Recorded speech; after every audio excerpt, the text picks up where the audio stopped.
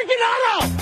This is Brock and Salk. Brock Heward and Marcus. Sorry about just Mike. Presented by Carter, Volkswagen, and Ballard. On Seattle Sports. Powered through the Alaska Airlines Studio. Where's like the buff dudes at? Now here are your hosts, Brock Heward and Mike Salk.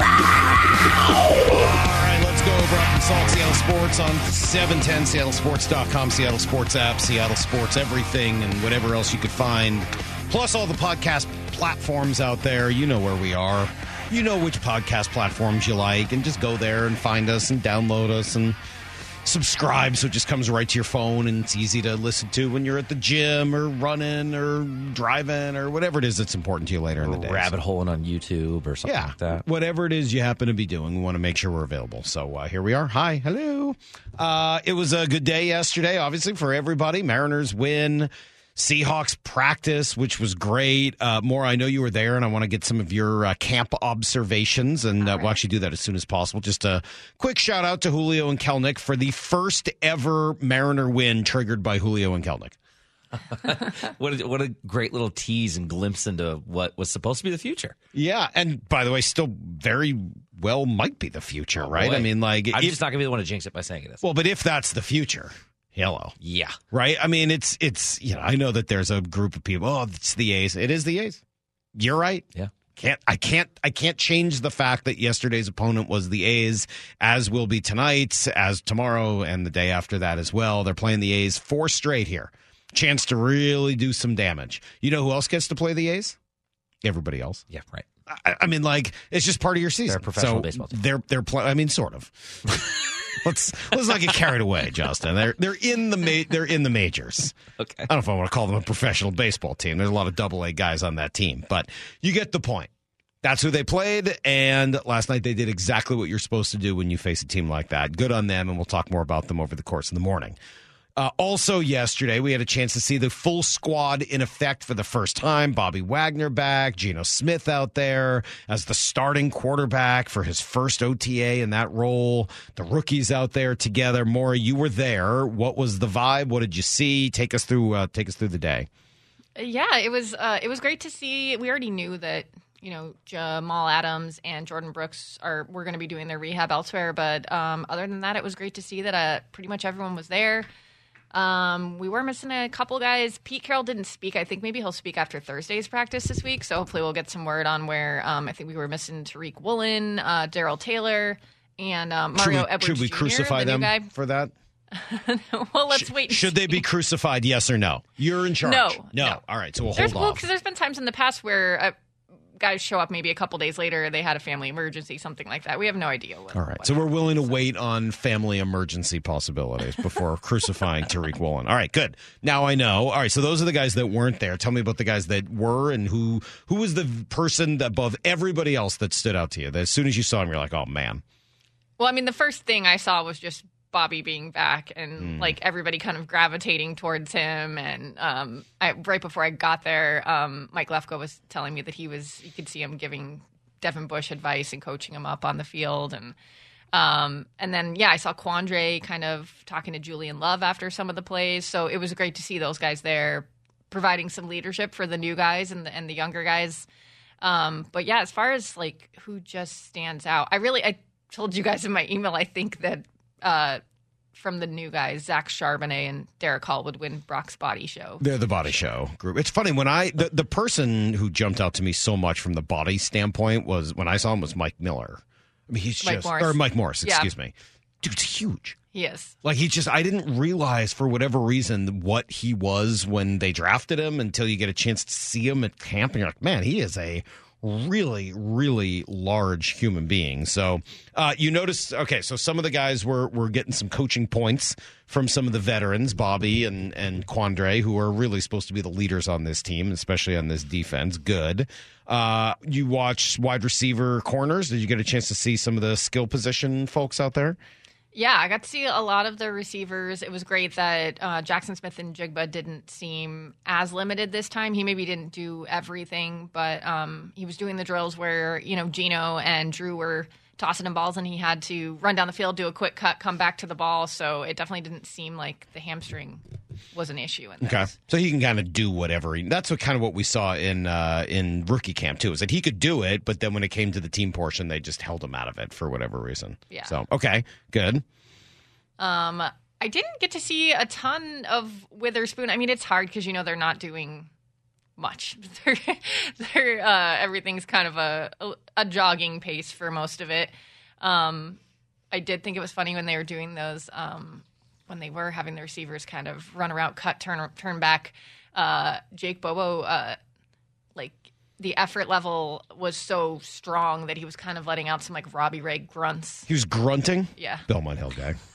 Try hard, Belmont Hill guy. Oh my gosh. Grunting out there to get noticed. Rivalry. Yeah, I get it. Not allowed to try hard at OTAs. Grunting out there to get noticed. I get it. Okay, fine, good. Okay, so we know that about Jake Bobo. He's a grunter. DK looked like DK. I'm told Tyler. that for the most part, that's all that the people from Belmont Hill can say. I mean, they're asked to speak, and all they can do is grunt their answers. So that's not a huge surprise.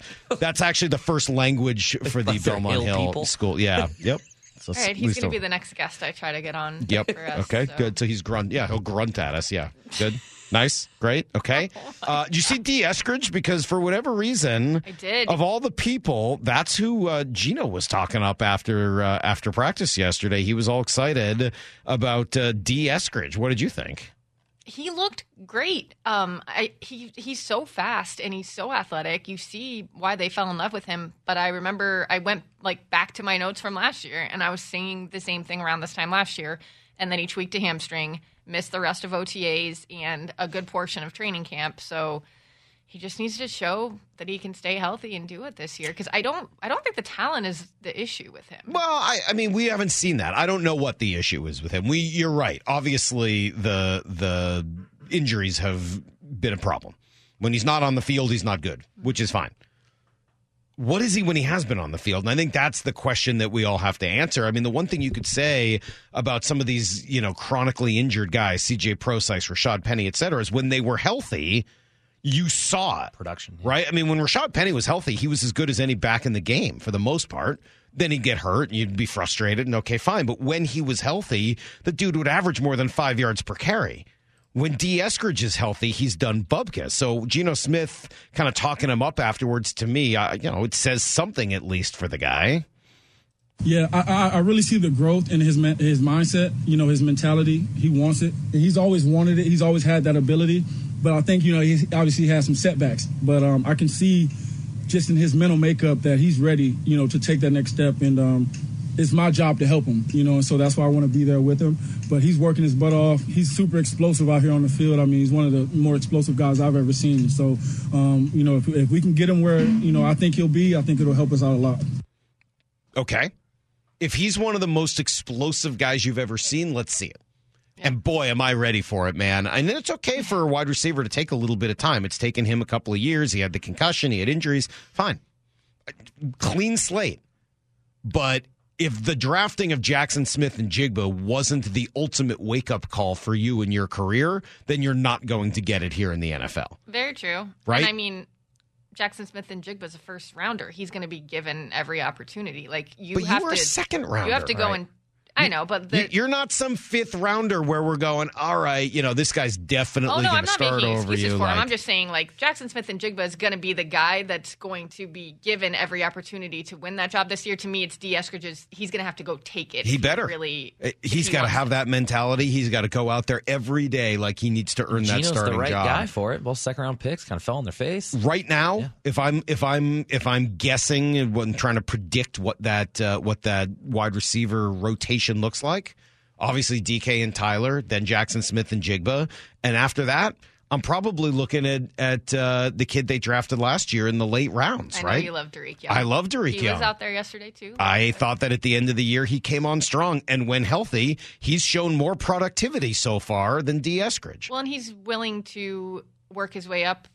His play on special teams last year was phenomenal. And he does a lot of those little things that Kurtz used to do, right? You sort of get in the way and throw those picks and all the sort of dirty work that a wide receiver can do, and that we haven't seen any of yet from D. Eskridge. So if you're D and you want to be in the rotation of the top 4 wide receivers, you better start getting to work. And it's a good thing, certainly, that he was out with Geno Smith throughout the course of the offseason. All right, Mariners win. Seahawks practice. We got Louis Riddick to play this morning. We got Brady Henderson, who was out there, who will give us some thoughts on what he saw. We got Jeff Passan today. We got a lot going on. Hope you're here for the long haul. It's Brock and Salk, Seattle Sports on 710, seattlesports.com. Need to know. 15 minutes past every hour with Brock and Salk. Here's what you need to know. Up first. Well, break out the bats. They were out last night for sure, especially the home run balls. Mariners got a few of them to put the A's away early. Jared Kelenic doing damage. Pitch to Kelenic, swinging a drive deep to center field. This one is going. Where's it going to land? Way up at the top of the upper deck to the right of the batter's eye. Holy smokes, Jared Kelenic with a drive to center field puts the Mariners on top 2-0 here in the bottom of the first inning, his 10th home run of the year. I'm told that was 455 feet, and I'm told that's the longest home run hit by a Mariner at T-Mobile Park this year, and I'm told it was 1 foot longer than the previous longest home run hit by Julio Rodriguez. Do you think Jared Kelenic is aware of that information? No I don't know, but I am now aware of it. By the way, he wasn't the only guy to go deep. Young second baseman Jose Caballero just keeps this magical mystery tour going. Stretch and the next off of the way, swinging a well-hit ball deep to left center field. Is that number 2? And it is. Goodbye baseball. Holy smokes, Jose Caballero with a 3-run home run into the Mariners bullpen. In left center field, the Mariners lead the A's 5-0. Kelenic had a couple more hits on the day. Julio had 3 hits, the last of which, actually 2 of which were very well struck, which was great.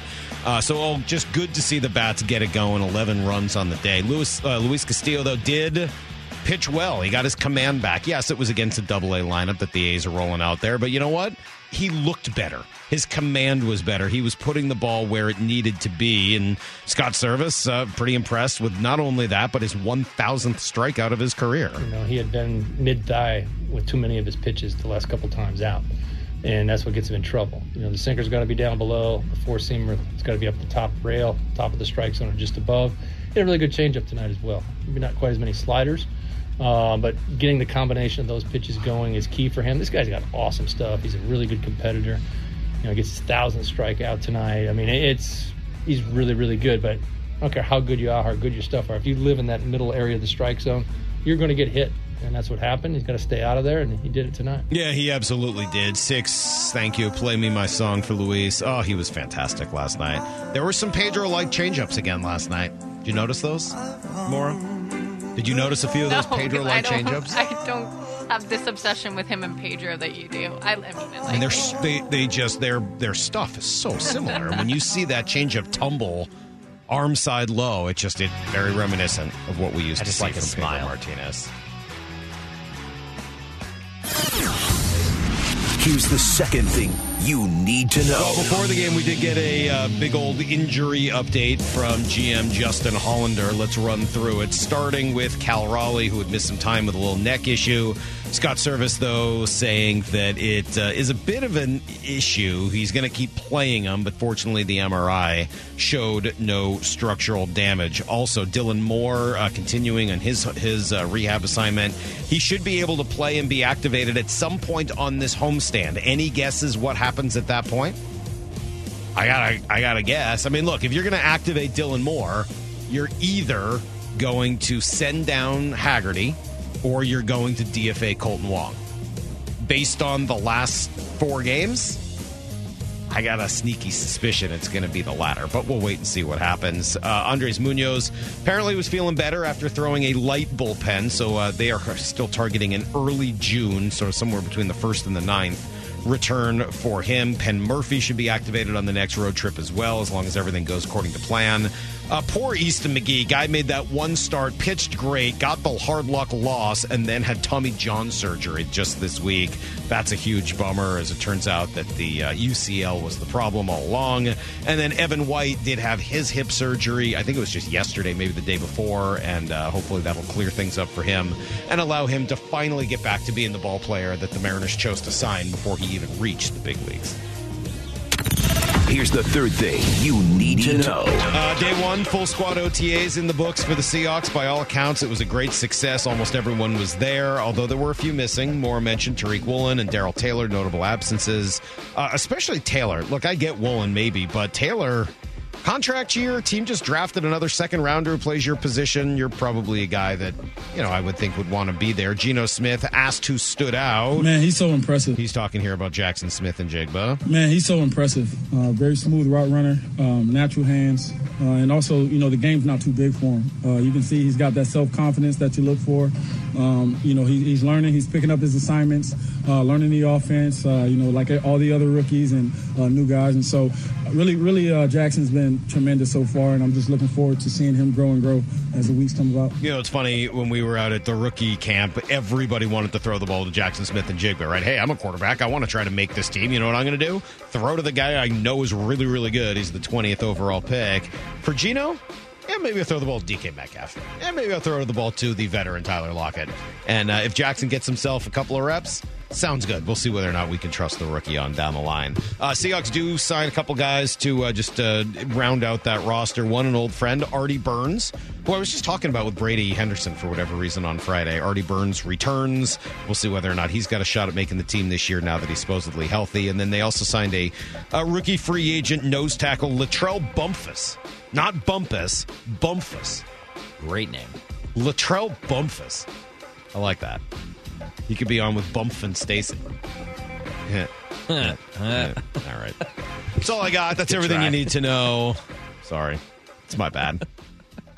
The text machine's not working, so if you want to give me grief about it, there's nothing I can't even read your grief. Sorry. You'll just have to you'll be texting into the ether because the whole thing is just not working. So what did you think about Julio's overall day? Because a couple bad at bats, couple hard hit balls, one for an out. Yep. One good double down the line, and then a kind of a little bloopy, I'm going to stretch this out into a double that looks better on a stat sheet than it probably is. Yeah, but you know what? Those are the ones that kind of get you going. I like that he went to right field with it, even if he wasn't necessarily trying to. Hopefully it's another wake-up call for him of like, hey, there's some room over there in right field. You don't need to crush every single ball. It's not important to hit every ball for a home run. You had a great day yesterday without hitting a home run, although, I'm sure there's a part of him that's like, yeah, sure, Salk, but what'd you lead off with? You didn't lead with my day. You led off with Jared Kelnick because he hit another home run. Yeah, maybe, but Kelnick's just sort of doing it all right now, right? I mean, you kind of look at that day that he has 3 for 4 with the home run and 3 driven in. That's such a great day, but Julio has 3 hits yesterday as well, right? I mean, added another one later and just start building those numbers, building that base, stringing together a level of consistency until eventually you get back to where you were before. Get on base. Kelnick's hot right now. Yeah.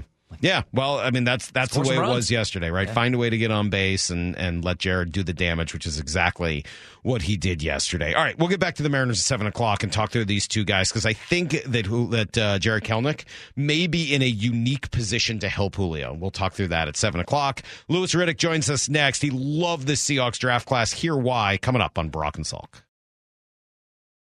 This is Brock and Salk. Powered through the Alaska Airlines studio. Back in mornings from 6 to 10. On Seattle Sports and the Seattle Sports app. It has been too long since we have talked to one of our very, very favorite guests, Louis Riddick from ESPN, taking a few minutes to join us now that the draft and everything is in the rearview mirror. We got OTAs today. Louis, how are you, sir? I'm doing great. How are you guys? We're doing really well, man. I mean, just really happy about a lot of the moves that the Seahawks have made off season and then into the draft. What did you make of what they did in the draft this year? I think it's just doing more real quality work and building on what, as you guys know, I believe got started last year in particular. I don't think you can be any happier with the return on investment they got last year out of the new players that came in there. I think 2023 will result in the same with both some of the veteran player acquisitions that they pulled off. And in particular, I think, everyone's always excited about and intrigued about just how are these young guys, how is the young blood going to do that's being poured into this roster, injected into this roster. And honestly, look, I'm an optimist by nature anyway, but I'm a realist as well. And I think those two are converging real nicely when it comes to this team. You can't argue against Devin Witherspoon. You can't argue against Jackson Smith-Njigba, no matter how hard you try. You can't argue against Derek Hall. You can't argue against Zach Charbonnet and how these guys fit into what Seattle wants to do, what they've already demonstrated they can do at the college level, and what you project to be their future performance in these systems with this team, with this young roster base that's already been put together. I think of all these guys, let's put it this way. I think that their fourth rounder, Anthony Bradford, out of LSU, I think has the potential to be as good as any of them, if not the best one of them all, because his skill level is just so ridiculously good. Look, John and his group, that being John Schneider and his group, have definitely over the past 2 years hit a sweet spot with what the coaches are looking for, what the coaches want to work with, both in terms of their physical characteristics and how these guys then take what they're being taught and apply it to the field. And that was evident last year, and I would suspect it'll be evident again this year. And as long as all of a sudden guys don't forget how to play, or Pete doesn't forget how to coach, or, I know they're like, I hear some of the chatter about, look, last year was a one-off for Gino. He can't possibly repeat that. I mean, that's just nonsense. That's just almost like rooting for someone to have had an aberration type of year. For what reason? I think everything is just looking up for this team. And I'm as excited, if not more excited this year for this team than I was last year, because they got better. They got better. And the West is wide open, man. It is wide open. And if you're Seattle, you're going, we're kicking that door down this year. So they were a year ahead last year. Okay, there's like four things there, Lewis, right there. I mean, there's a lot. There's like four things. Okay, and we're going to start with this one. Like, you can't, you when you say something like you can't argue with Devin Witherspoon, you can't argue. Do you know sports radio? Do you know Twitter? Well, it will argue. Sure. It will argue with anything. Well, you know what? Well, okay. Well, all right. Then let's take it. Let's take these four things. What are you going to argue about Devin Witherspoon? A corner at number 5. Maybe somebody has said a corner at number 5. I've heard somebody argue, a corner, a premium position. You call a corner a premium position at number 5? You could take a corner that high? Yeah, you sure can. And well, I'll tell you what. So if we were to argue, well, not argue, let's just say if we were going to discuss the top 5 positions, Brock, on a football team, so you're starting from scratch. You're having an expansion team. Corner is going to be in your top 5 positions. Quarterback's always going to be number 1, and then everything else is up for grabs over the next 4. It's going to be offensive tackle, pass rusher, corner, wide receiver, in some order. In some order, it's going to be one of those. So if you think Devin Witherspoon represents what you philosophically believe in, what you realistically need on your football team, and ultimately he is going to give you, top 5 overall production, for the next 5 to 8 years, 10 years, then you take him. A slot receiver? You take a slot receiver at 20? You're the number 1 receiver in the league's a slot receiver? Who says Jackson Smith-Njigba is just a slot receiver? Twitter. He's not. He's not just a slot receiver. Now, are you saying how he's going to be used in Seattle? Mm-hmm. Or how – and see, I would argue still, he's not just going to be used as a slot receiver in Seattle. And he's not just a slot receiver. You go to Ohio State and you talk to Brian Hartline and Ryan Day, or you just throw on the tape and watch Jackson play. Yeah, he will cut you a new one at the slot position, but he doesn't have to. He can play the X, he can play the Z, he can play either one. And see, quite honestly, that's what I want. I want 3 wide receivers. Look, of the 3 of their top 3 right now, who's the guy who's least likely to go inside, right? Obviously, we know that's DK. But Jackson is the dude who, as a defensive player, I don't know where number 11 is going to line up. I know that if I'm a safety and he's lined up in the slot, I better be looking for who's helping me. Who's the guy who's helping me? If he's outside, I'm going this. This guy is about as smooth and as crafty as a release technician and a route runner as there is. So I'm not, and he has plenty of speed. I know people say, well, he's not 4.3, he's not 4.2. Jackson, we'll see when training camp rolls around whether or not he is speed challenged or not in terms of being able to line up on the outside and win. I'm not worried about it.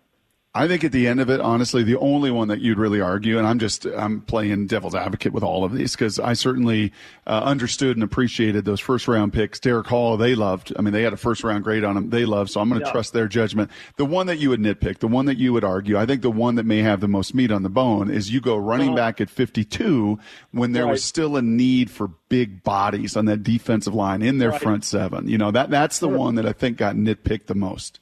Absolutely. And you know what? I'm glad you brought that up, and I don't disagree with you as to where there could be some debate and discussion there because Mel Kiper was killing me on the set during this, as this was going on. He's going, they still can't stop the run, Lou. Still can't stop the run. Still can't stop the run. And I'm like, I know. I hear you. And I'm not disagreeing with you. I hear you.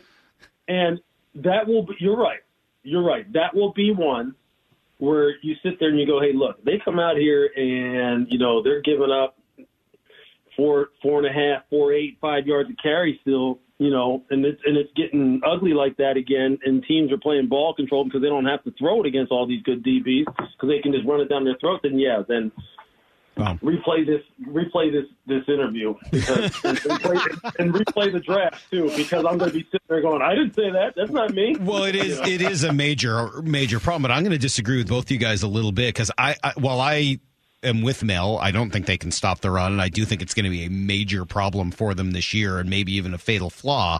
I think the problem then comes with your second-round pick and Derek Hall, and I'm not ripping that pick. Again, if they had a first-round grade on him, I love it. But that's where you passed on a bunch of defensive tackles, specifically, what's the kid, Benton from Wisconsin? I don't know whether he's going to end up being a great player or not, but those are the guys who went between your two number 2 picks. And if you like Charbonnet at that point might have been your best bet. The question is, could you have gone inside with your second round pick, or is Derek Hall going to be enough to make that worthwhile? Well, I think there's a couple of things here. Like I think, okay, so we'll see. I happen to know. I've seen Derek Hall up close and personal. I've seen Cam Young. I did the Egg Bowl this past year, so I know how good he can be and how good he was in school. We'll see what happens with a guy like Mike Morris. Do they keep him at defensive end? Does he become a hybrid inside-outside player that also gives you a 6'5", 300-pounder who can move inside? And how do these guys come along? Now, I know that these aren't – and look, Keanu Benton's an interesting name that you bring up, right? Because he's one of those guys where if you watch his Wisconsin tape just this past year, there's multiple games where you're going, I wouldn't draft this dude. I would not draft him. I'd put a highway cone out there before I draft him. And then I go down to the Senior Bowl and I'm watching him, and I have guys who I trust implicitly as far as defensive line evaluation telling me, hey, Lewis, you know who he reminds me of at this point in his career? He reminds me of Chris Jones, Kansas City Chris Jones. But he has that kind of potential, that kind of upside. And I've watched Mike Tomlin sitting there staring at him, just watching him, and I go, well, that's interesting. Well, it's not no coincidence that they drafted him. So I get it, but I wouldn't discount how Cam Young could come along. Derek Hall he is a hard-playing SOB, man. This guy gets after it.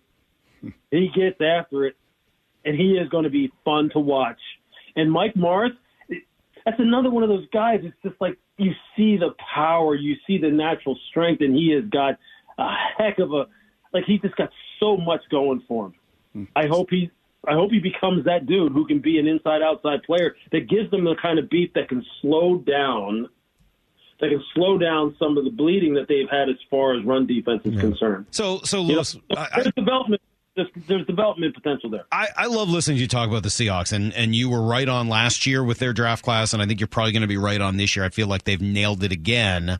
But let's talk through how the heck they're going to stop the run. I mean, unfortunately, Mike Morris might be great, and Cam Young might be great, but they're rookies. And that greatness is probably a little ways off. That's generally the case in the NFL. Is this team serious about contending in 2023? And if so, how are they going to stop the run well enough to do that? Yeah, I mean, you're right. I mean, obviously, a lot of the young guys, okay, do I think they're serious about contending? Yes. How are they going to do that? Okay, so if you can't ever get the third down and unleash what I consider to be some real good potential as far as being able to rush the passer, how are you going to ever turn that loose if you can't ever get into second and long, third and long situations because you're always playing 2nd and 4, 2nd and 3? I guess we're going to find out. I mean, are Draymond Jones and Jaron Reed that big of an upgrade from what you had a year ago? Because, I mean, we're talking all these draft picks. Let's remember, they went out and got, on paper, the second best defensive lineman in this free agent class in Draymond Jones. They bring back Jaron Reed, an absolute alpha that they know inside and out. I mean, let's remember those two guys added with this draft class because they're difference makers, are they not? Absolutely. Draymond Jones is a stud. He's a stud. I was focusing on the draft class, but, Draymond Jones is a stud. Jaron Reed is someone, I mean, they know him very well. Of the two, if you say, well, just pick between one of those two who you think is going to have a real tangible impact, I'm taking Draymond Jones all day. Love the way the man plays. So, those guys are not throwaways by any means, and you're dead on, Brock. So, they will more than be able to hold their own. Look, I think in the NFL now, look, teams are interested in producing explosives on offense through the air, throw to get the lead, run the ball to protect it. Now, I don't know if that's necessarily Pete's philosophy, but I know that, when teams are building football teams, they need explosive playmakers. Obviously, they need to protect their quarterback. You see they've got the running backs here. I mean, look, so I think they're very well-rounded and very well set up on offense. Defensively, teams emphasize reducing explosives, plus 20, plus 15-yard plays. Yeah, they will figure out, look, schematically somehow, some way, as long as we have competent players up front, we'll be able to get to 2nd and 6, 2nd and 7 at some point, because then we can turn loose the guys who we know we have to make sure we have enough of, which are pass rushers and people who can cover in the back end. I'm along those lines. Look, I hope Draymond Jones and Jaron Reed and Cam Young and these guys are good enough to where they can get to those 2nd and long, 3rd and long situations. Because I think once you get there, I think this team's going to be sitting right where they want to sit. Last question for me, Lewis. I know I'm old. I know it. I'm 47. 24 years of marriage today. I know I'm getting old. Last week, I had made a comment about I'd really like to see Jamal Adams at these OTAs. He's down in Florida. He's rehabbing a very significant injury. All of that is very real. Happened week 1 of the season. He spent 9 months so far, rehabbing. He's got his people in Miami and Florida that he enjoys doing all of that with.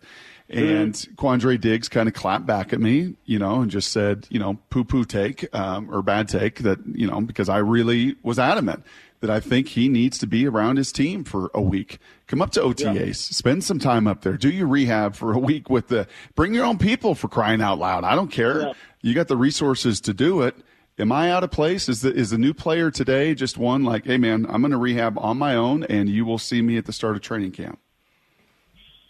Yeah, look, full disclosure, I love Jamal Adams. Love him as a person, developed a relationship with him. And, so just let me put that out there first and foremost.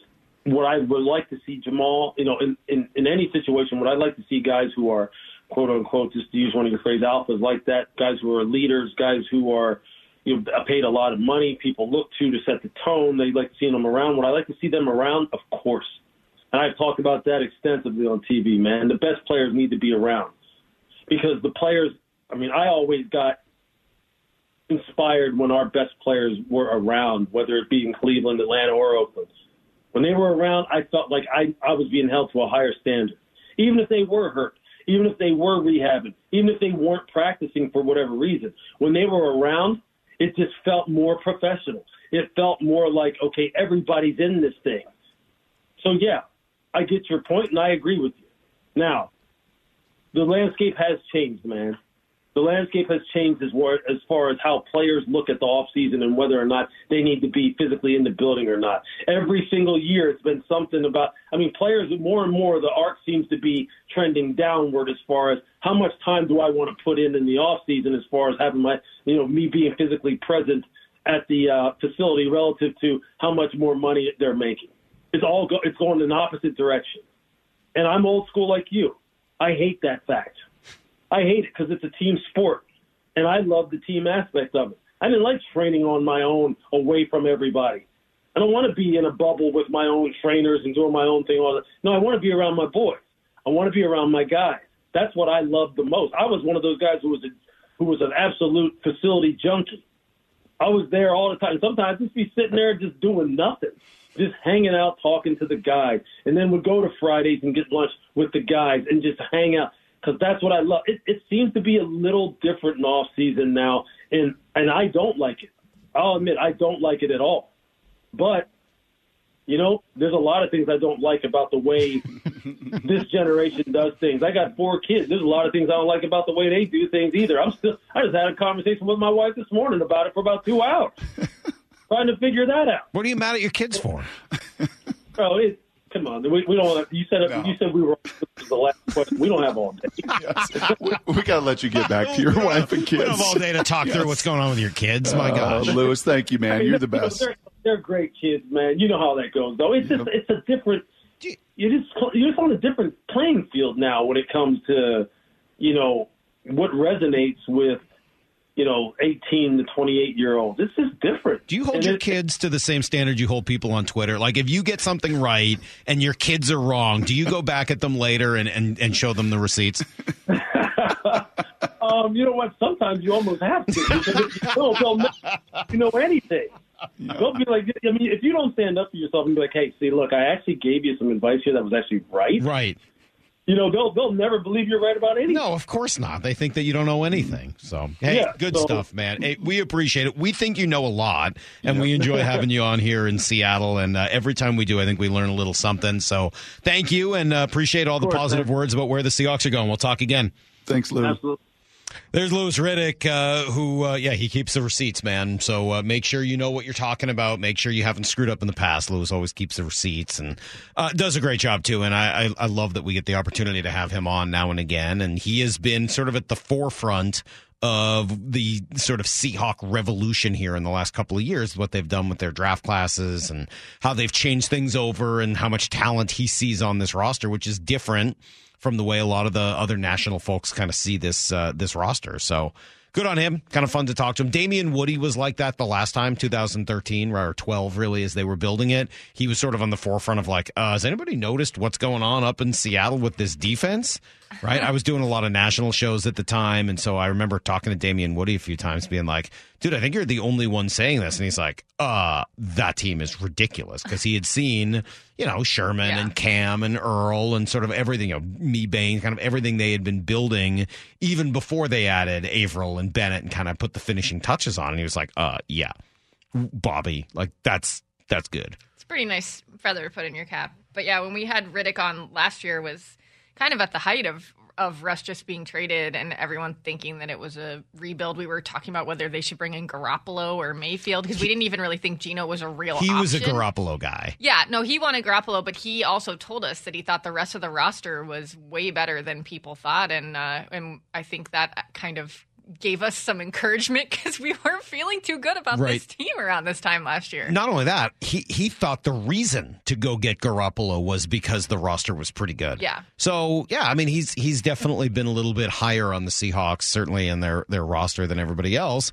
But you hear him say, too, that's all great, but if you can't stop the run, then we're going to go back to this same problem, and maybe that will be enough. I mean, you kind of hear him say that Dre Jones and maybe Jaron Reed and some of the other things they did, Bobby Wagner, are going to be enough to look, you don't need to be the best team in the league at stopping the run. You don't need to be number one, but you can't be 32. You know what I mean? You can't be terrible at it. You just need to be at least average there because you've got some other skills on your team that should be above average.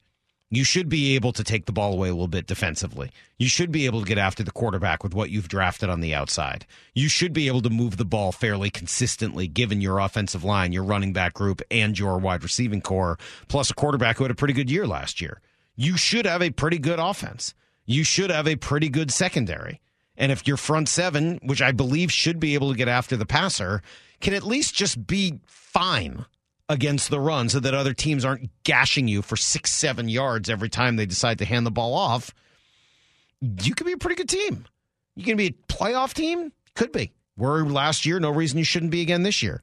You can be a Super Bowl team? That one's hard for me still. You're going to win the division? They could. I mean, I guess it depends on what San Francisco's quarterback system or situation looks like. But you're gonna win the Super Bowl? You're gonna go to a Super Bowl? You're gonna beat Philly?